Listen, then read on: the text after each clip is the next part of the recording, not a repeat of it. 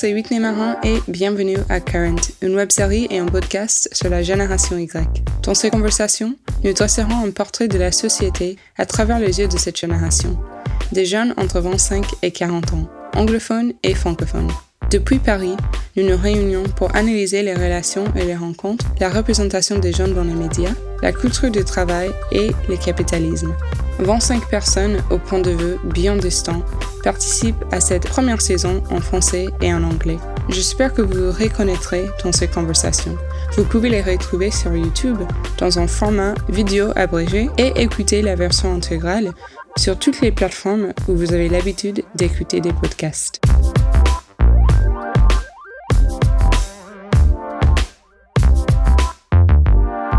Nous parlons aujourd'hui de travail, de hustle culture, de burn-out, d'entrepreneuriat. Johan et Annabelle se penchent sur ce qui représente le travail pour la génération Y. Quelles sont leurs valeurs et ce qu'ils espèrent pour l'avenir.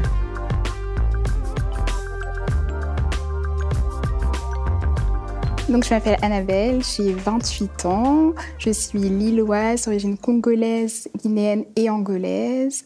Dans la vie, je suis médecin généraliste. Et voilà. Et toi ? Alors, enchanté Annabelle, moi c'est Johan, donc j'ai 33 ans.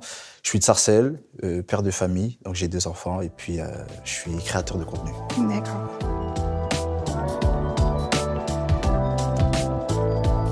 Le hustle, c'est les affaires. C'est les affaires, c'est les gens qui charbonnent. Enfin, moi, j'utilise pas forcément ce terme.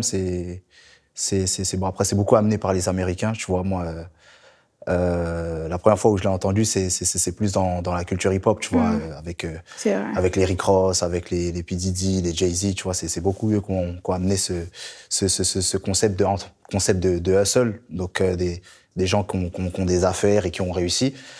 Et voilà, quoi. Je sais pas ce que tu en penses. Pour moi, c'est le fait de toujours devoir travailler et qu'en fait, ta valeur, elle dépend de ton travail et toujours gravir les échelons, en fait. Ouais. C'est d'essayer d'atteindre une certaine élite à force de travail. Ouais. Parce que moi, j'aurais pas utilisé le mot hustle, j'aurais plus utilisé le mot... charbonner.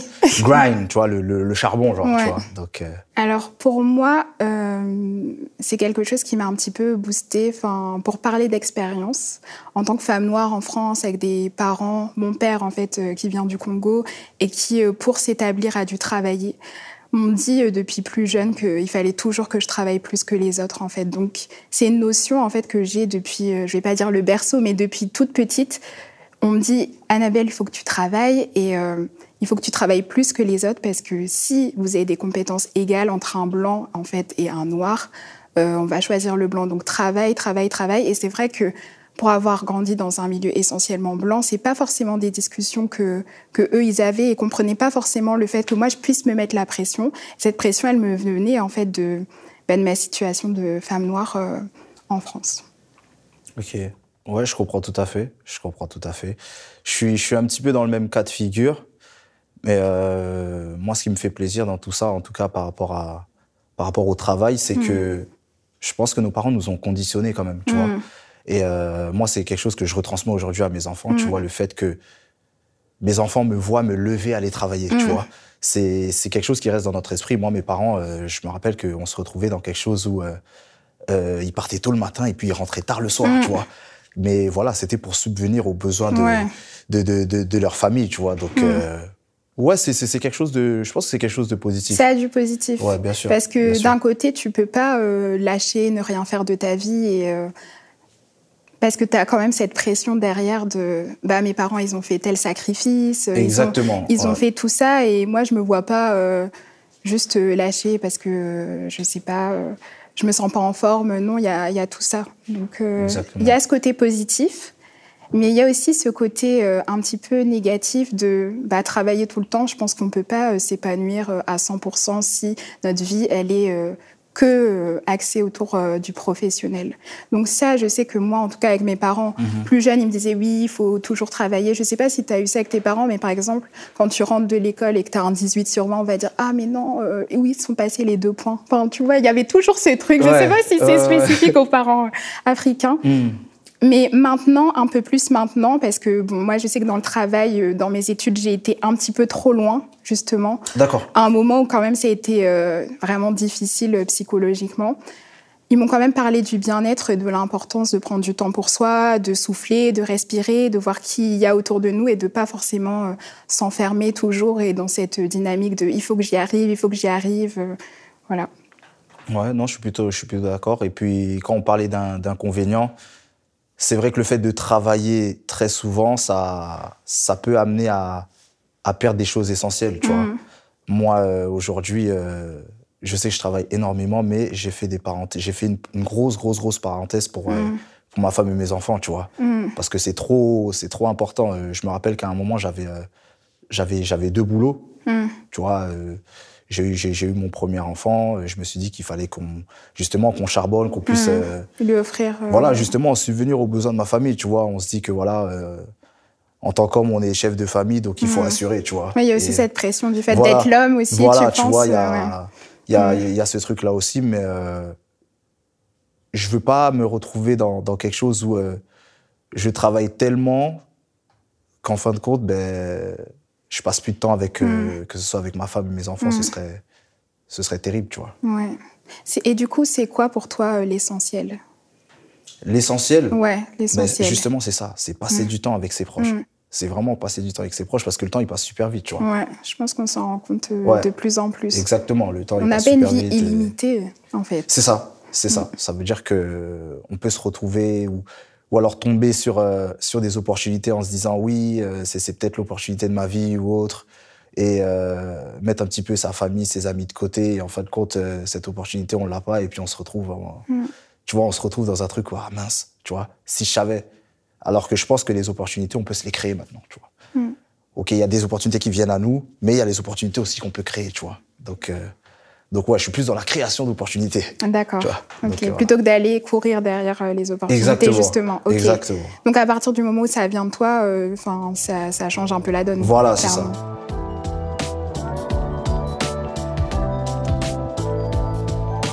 Alors le rêve américain, pour moi, c'est traître dans le sens où les Américains sont très forts en fait pour montrer uniquement le bon côté, tu vois. Vraiment, ouais. Ils font énormément de cérémonies, tu vois, pour justement mettre en avant, que ce soit les artistes, que ce soit les gens qui réussissent, tu vois. Mais pour avoir vécu à New York pendant 1 an... Ah oui, d'accord. Ouais, tu vois, pour avoir vécu à New York pendant 1 an, je me suis rendu compte qu'en fait, il y a les gens qui réussissent, et puis il y a des gens qui creusent. Quand je dis qu'ils creusent, c'est vraiment qu'ils sont en galère, tu vois. Je me suis retrouvé à me balader, que ce soit dans les rues de Brooklyn ou Manhattan, où je suis tombé sur des anciens militaires, tu vois. Des anciens militaires qui tiennent les portes des fast-food pour avoir des pièces, tu vois. Et je me dis que, tu vois, cette partie-là, tu vois, toute cette partie sombre un petit peu, on n'en parle pas. Alors que, voilà, ok, c'est bien beau, ça fait rêver les États-Unis, tout ça, machin. Mais il y a une partie qui est archi sombre et qui m'a marqué, qui m'a touché, tu vois. Ça veut dire que, ok, on va se dire, oui, ok, bon, il y a un tel qui a réussi, ça fait rêver, tout ça. Mais au-delà de ça, il y a des gens qui souffrent, mais pour de vrai, tu vois. Et il n'y a pas autant d'avantages qu'en France. Tu vois, nous, avec on a déjà le système... de santé. Voilà, le système de santé. La sécurité sociale. Voilà, la sécurité sociale, tout ça, on va pas se mentir, ça nous arrange beaucoup. Oui. Mais au-delà de ça, il y a énormément de structures, en fait, qui aident les gens qui sont en difficulté, tu vois. Et moi, j'ai pas eu l'impression de tomber sur ce genre de structure aux États-Unis, tu vois. Donc, le rêve américain, oui, mais voilà, c'est nuance. Pour moi, c'est avec beaucoup de nuances, vraiment. C'est vrai que moi, j'ai eu l'impression qu'il y avait cette idéalisation des États-Unis. Plutôt la période, oui, primaire, collège, lycée. C'était, oui, j'ai envie d'aller aux États-Unis. Là-bas, je vais percer, que ce soit dans le monde artistique ou alors même en tant qu'auto-entrepreneur. Du coup, j'ai l'impression qu'avec le rêve américain, en fait, moi, l'idée que j'en avais, c'est on peut partir de rien et arriver au sommet. Vraiment, avec ton travail, tu charbonnes, tu vas y arriver. Mais j'ai aussi l'impression de cette autre partie où tu peux, du jour au lendemain, te trouver sans rien et tu n'auras pas de parachute pour t'aider, même pour les besoins vitaux, comme par exemple la santé, en fait.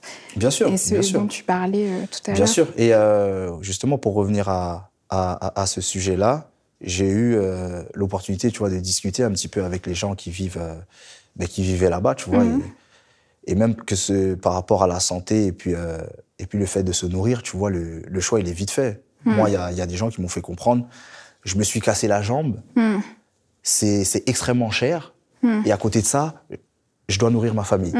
Qu'est-ce que je fais? Ah, je laisse ma jambe KO et je nourris ma famille, tu vois. Et en fait, c'est tout un... Ouais, c'est tout un... En fait, moi, j'ai trouvé ça... J'ai pas trouvé ça... Je vais pas dire choquant, mais ça m'a quand même surpris, tu vois. Par rapport à toutes les idées qu'on pouvait avoir par rapport aux États-Unis, c'est dire qu'en fait... Voilà, c'est pas si rose que ça. C'est pas tout rose, ouais. Voilà. Parce que vraiment, il y avait cette idéalisation. Ouais, la France, c'est pas bien. Les États-Unis, c'est trop bien. Ils ont 10 ans d'avance. Ouais, voilà. Et puis, voilà, enfin, j'en reviens aux questions de race, mais quand même, par rapport à la communauté noire aux États-Unis, on a eu beaucoup de modèles de réussite aussi, et on s'accrochait aussi à ça quand on était plus jeune. Rien que les séries pour avoir une représentation, tout ce qui est Phénomène Raven, c'est pour avoir une représentation, c'est vers eux en fait qu'on regardait. Ouais, c'est ça. De voir des personnes noires qui peuvent réussir, c'est beaucoup vers eux qu'on regardait. Ouais. Tout ce qui est Prince de Bel-Air, la vie de famille. Ah oui, voilà, c'est ça. Donc doublement, je pense, on a eu ce... C'est ça. Parce qu'on n'avait pas forcément de représentation en France, tu vois. Dans le rêve américain, c'est bien, mais voilà, il y a un mais.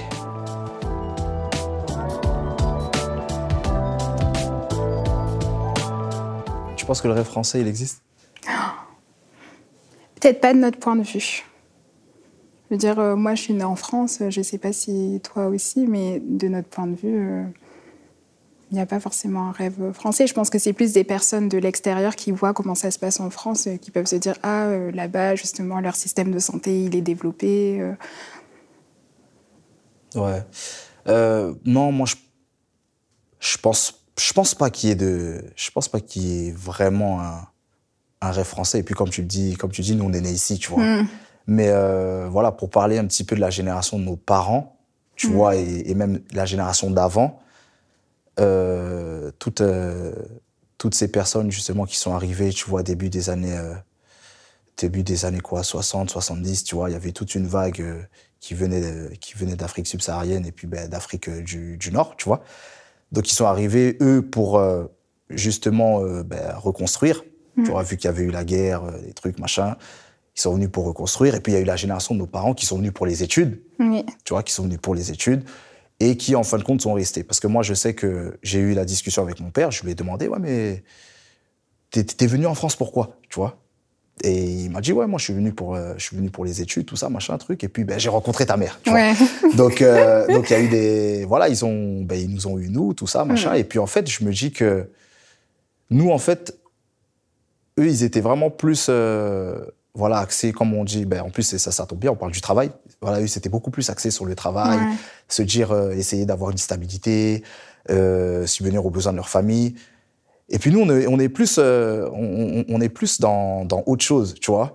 Je sais que, moi, par exemple, aujourd'hui, tu vois, je travaille en me disant que demain, il faut que mes enfants, ils fassent mieux que moi, tu vois. Donc nous, on travaille, ok, tu vois, on a des objectifs bien précis, tout ça, mais... que derrière, en fait, les générations qui viennent, il faut qu'ils fassent mieux à chaque fois, tu vois. Il faut qu'ils fassent mieux. Après, je pense que les gens aussi ont beaucoup idéalisé la France, tu vois. Oui. Je sais pas si t'étais retourné en Afrique récemment ou pas? Oui, il y a 3 mois. Voilà. Et, tu vois, nous, on est nés ici. Ouais. Donc, quand on retourne sur la terre-mère, on n'est pas forcément considérés comme des Africains, tu vois. Ouais, il y a toujours donc, bon, moi, je suis aussi originaire de la Côte d'Ivoire, du Gabon aussi, tu vois. D'accord. Et quand tu arrives en Côte d'Ivoire, les gens, ils vont dire que tu es un benguiste, tu vois. Les gens qui sont en Europe, tu vois, quand ils viennent en Afrique, on les met un petit peu sur un piédestal, tu vois.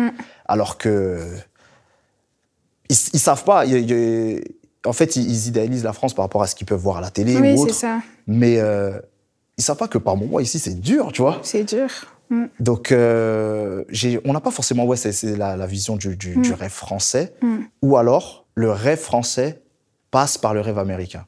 Je m'explique. Ah oui, d'accord. Je m'explique. Je te donne un exemple. Omar Sy, aujourd'hui, Oui. tu vois.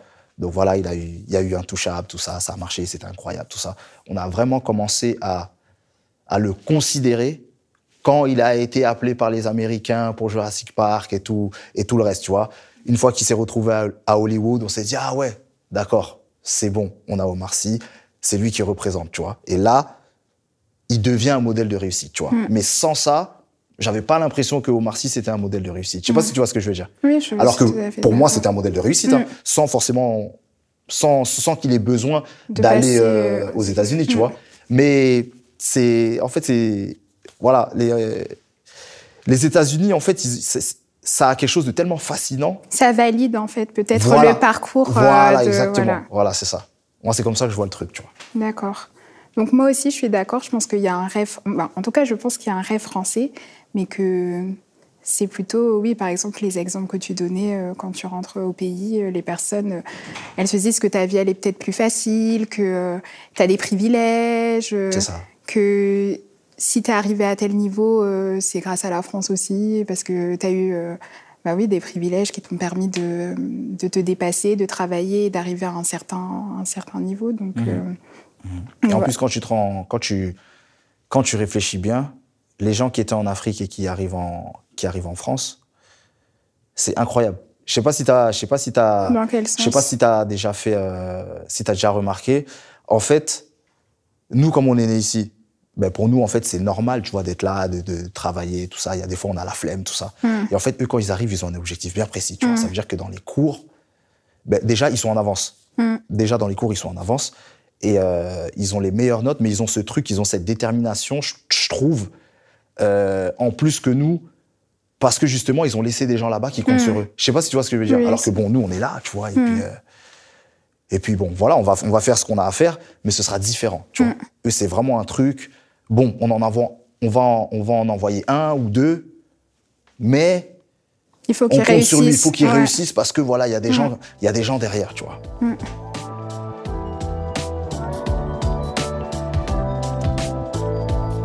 Tu vois, nous, comment on se comporte au travail, tu vois. Alors, en France, je pense que on est beaucoup plus souple par rapport au travail, tu vois. D'accord. Ça veut dire tu vas travailler, à un moment donné, tu auras besoin de prendre des vacances ou alors tu vas te mettre en arrêt, tu vois. Il n'y aura pas forcément de grosses conséquences derrière, tu vois. Par contre, aux États-Unis, après là, je parle parce que j'ai encore discuté avec des gens. Moi, j'ai pas vraiment travaillé aux États-Unis, tu vois. Mais il faut se rendre indispensable. Il faut se rendre indispensable parce que... Tu peux vite être remplacé, tu veux dire ? Exactement. Tu vois, donc quand tu arrives, il faut que tu sois le plus fort. Tu vois, les gens sont galvanisés par le travail. Tu vois, moi, je sais que j'ai un ami à moi qui a 2 boulots aux États-Unis, mais quand il y va, c'est pour être le meilleur, tu vois. Et pour pas qu'on le remplace, parce que si demain il lui arrive quelque chose, on a beau t'aimer, on a beau t'apprécier, au revoir, tu vois. Et je pense qu'il y a beaucoup moins ce truc-là en France, je trouve, tu vois. Donc voilà, si je dois faire un parallèle avec les États-Unis, tu vois. Donc je trouve qu'il y a beaucoup moins tu vois, cet aspect humain. Tu vois, l'aspect humain où on se dit, bon là, il peut t'arriver quelque chose, il peut y avoir des galères, tu peux avoir des factures, tu peux avoir des mois où t'as plus de difficultés à payer tes factures, tu vois. Donc tu vas demander une avance. En général, t'as vu, si tu travailles bien, on va te dire, bon, ok, je vais t'avancer là, tout ça. Essaye de t'en sortir, quand ça va mieux, tu nous rembourses, tout ça, truc. Alors que moi, de ce que j'ai entendu, de ce que les gens m'ont raconté, aux États-Unis, c'est différent. Tu vois, il y a beaucoup moins cet aspect humain. Mais c'est dans le travail comme dans le sport. Hein. Après, je sais pas si tu suis un petit peu la NBA ou autre, tu vois, il y a... Ça passe trop tard le soir, du coup. Ouais, mais en fait, compliqué. tu peux te retrouver dans un truc où tu as été fidèle pendant des années, tu vois. Mais quand ton jour, il arrive. Tu vois, et puis il dit, c'est pas contre toi, c'est que du business, tu vois. Mais il y a cet aspect humain qu'on oublie. Et puis pour moi, je pense que cet aspect humain, il est trop important, tu vois. En France ? Partout.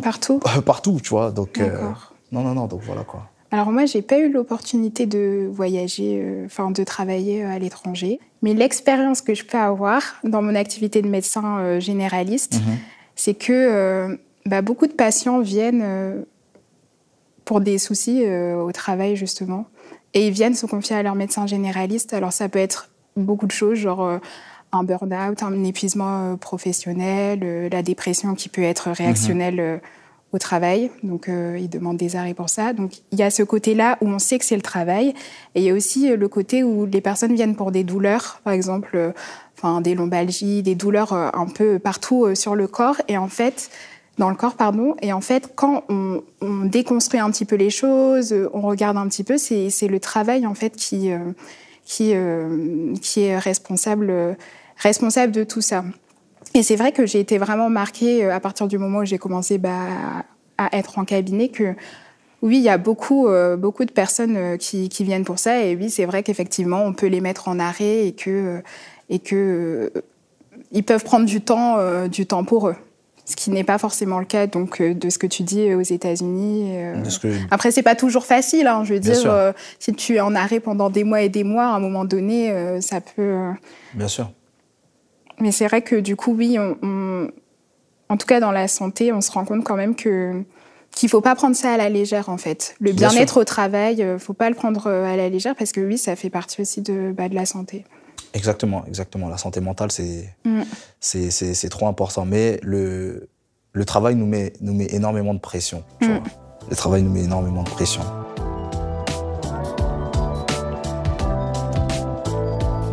Mais bon, de toute manière, là, avec tout ce qu'ils essayent de faire passer, tout ce qui est passe sanitaire et tout, c'est un petit peu bizarre. Mais si on met tout ça de côté, je pense que la manière de travailler, elle a déjà changé, tu vois.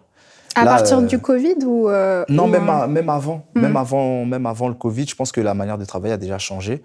Parce que justement, il y a plein de startups qui commencent à pousser un peu partout, où justement le mode de travail est beaucoup plus détendu, tu vois. C'est vrai. Donc ils se retrouvent dans des espaces de création où les gens jouent au ping-pong, des trucs, tu vois, ils sont beaucoup plus à l'aise et puis ils sont beaucoup plus tranquilles pour travailler, je trouve. Hein. Donc, les horaires aussi sont beaucoup plus souples. Là, c'est pas quelque chose du 9h, 17h. C'est, voilà, tu peux arriver à 10h, partir à 15h parce que t'as fini de faire ce que t'avais à faire ou autre.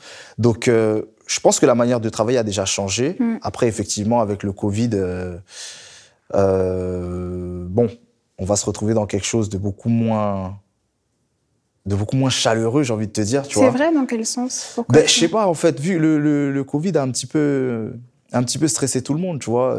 Par exemple, moi, je suis quelqu'un de très tactile, tu vois. Mais aujourd'hui, je sais pas comment me comporter face à mes amis, face à mes collègues, alors que, voilà, d'habitude, moi, je suis, ça va. Donc là, c'est le coude, c'est le poing, tu vois. En fait, par rapport au comportement, je sais plus, on sait plus comment se comporter, tu vois. Donc après, on espère que ça va passer, mais non, je trouve que les gens ont beaucoup moins de pression, en tout cas au travail, je trouve. Ouais, moi aussi, je pense que ça a évolué déjà avant le coronavirus, où on se rend compte, effectivement, il y a même des entreprises qui sont spécialisées dans le bien-être en entreprise. Exactement. En fait, de se rendre compte que le bonheur, ça aide aussi à être un peu plus productif, à être plus créatif et que du coup, c'est pas juste en ayant la tête dans le guidon qu'on va produire forcément quelque chose de bien. Après, avec le coronavirus, je sais pas trop quoi en dire. Moi qui suis dans le médical, j'ai l'impression on a fait face quand même à des situations assez critiques, d'être en contact. On a toujours été en contact avec la mort, avec au quotidien depuis les études de médecine. Mais là, avec le coronavirus, du coup, ça a été pendant très, très concentré, en fait. Ouais. Très, très, très concentré. Et du coup, on s'est rendu compte, effectivement, qu'il fallait qu'on soit solidaire. Donc, il y a peut-être ça, en tout cas, moi, dans le monde médical, je trouve qu'il y a un peu plus de solidarité qu'avant, parce qu'on se rend compte aussi de ce qui est essentiel, qu'on parlait au début, dans la vie, en fait. Quand au final, du jour au lendemain, tout peut basculer. Exactement. Parce qu'on n'est que des êtres humains, en fait. La santé, si on l'a pas, on va aller nulle part. C'est ça. Et on se rend compte, oui, de l'essentiel d'être entouré, d'avoir des interactions avec les gens. Ça a manqué aussi pendant les confinements. On s'est rendu compte que sans les autres, c'était un petit peu chaud d'avancer. Donc, Donc je pense que ouais, c'est cette prise de conscience peut-être qui va un petit peu changer les choses. Après, pour ce qui est de faire la bise et tout, ça, c'est vrai que c'est un petit peu tendu. C'est un petit peu, c'est délicat. Tout dépend des peurs de chacun, tu vois, des craintes de chacun. Et puis c'est totalement compréhensible, tu vois. Mais c'est vrai que le monde a basculé. En fait, c'est ça. C'est ça. Je sais que les gens n'attendent qu'une chose, hein, c'est de pouvoir justement revivre normalement, tu vois, parce que moi, au-delà de créer du contenu, je travaille dans un resto, tu vois. Et je me rappelle que pendant toute la phase où les restos étaient fermés, on faisait que de la vente à emporter, tu vois. Ça fait que les clients étaient à l'extérieur. Donc les clients sont à l'extérieur, bonjour, alors qu'est-ce que vous voulez, qu'est-ce qu'on vous met, tout ça. Il y avait aussi de la livraison, tu vois. Et quand on a réouvert le resto, en fait, pendant la période où on était fermé, plus le temps passait, et je me suis rendu compte que j'étais de moins en moins agréable. Je ne sais pas si tu vois ce que je veux dire. Oui, je vois. Justement parce qu'on n'était plus en contact avec les gens, on savait qu'il y avait des règles, certains ne voulaient pas respecter les règles, donc du coup, ça nous mettait un petit peu dans quelque chose où il fallait faire en sorte que les gens respectent et tout, et on devenait de moins en moins agréable parce qu'il fallait les reprendre et tout, machin. Et depuis que le resto a réouvert, là, je suis beaucoup plus... je suis redevenu cool. Je ne sais pas si tu vois ce que je veux dire. Où, voilà, on accueille les gens ont fini de manger. Alors, ça va, ça a été... Et je pense que c'est ce truc-là qui fait que... en fait, c'est... Le vivre ensemble, il est trop important, tu vois. Le fait d'avoir, comme tu disais, de l'interaction avec les gens, c'est trop important.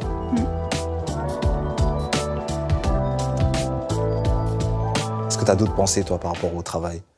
En fait, moi, j'aime mon travail parce que... Et ça, c'est une chose super importante. Merci. Aimer ce qu'on fait. Genre, tu te lèves tous les jours. Merci.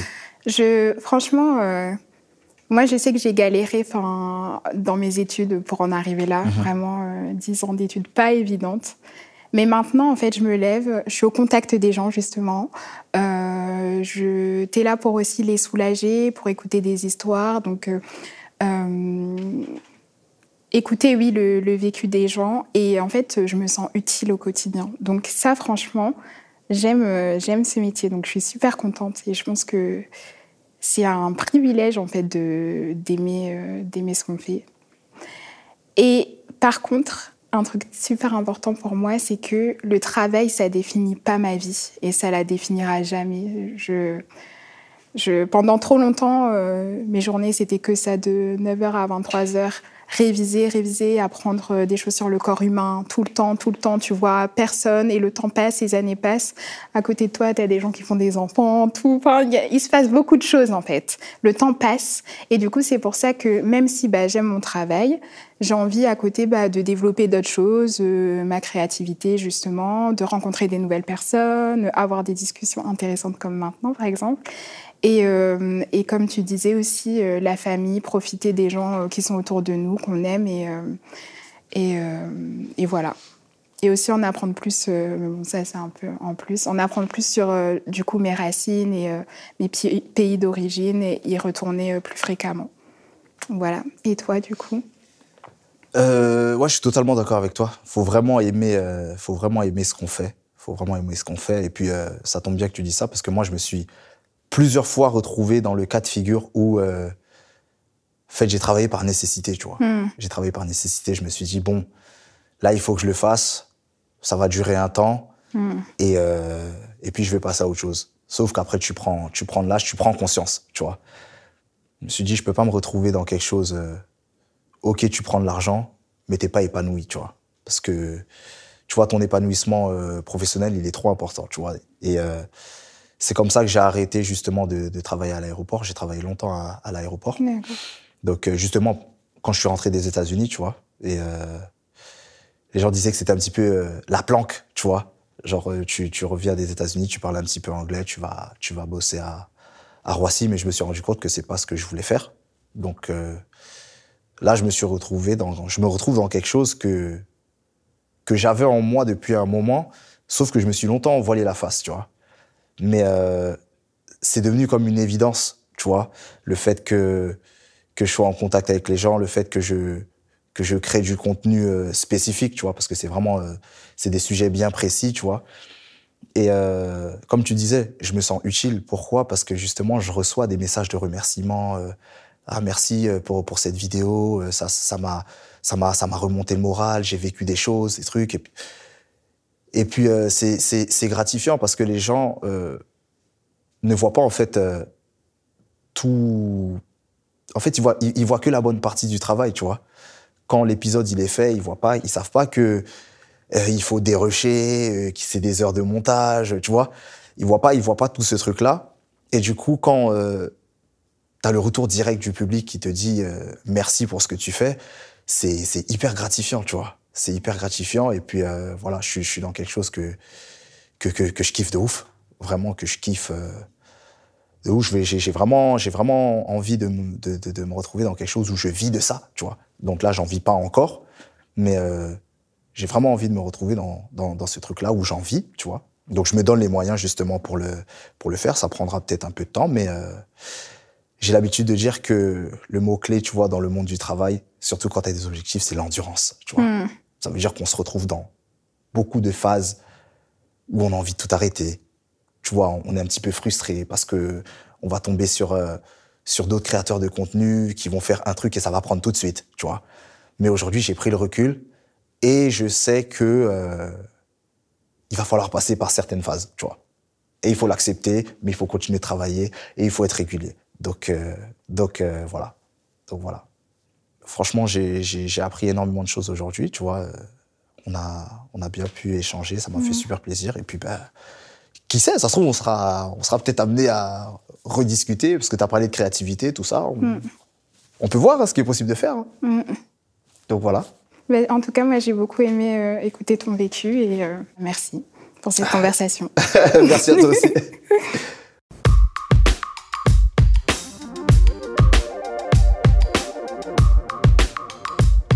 Merci d'être resté avec nous jusqu'à la fin de cet épisode. Nous vous en remercions. Si vous avez apprécié la conversation et que vous souhaitez en savoir plus sur nos invités, vous trouverez plus d'informations sur eux dans les commentaires de l'émission. Si vous souhaitez soutenir une saison 2 de Current, consultez les liens dans les commentaires de l'émission également.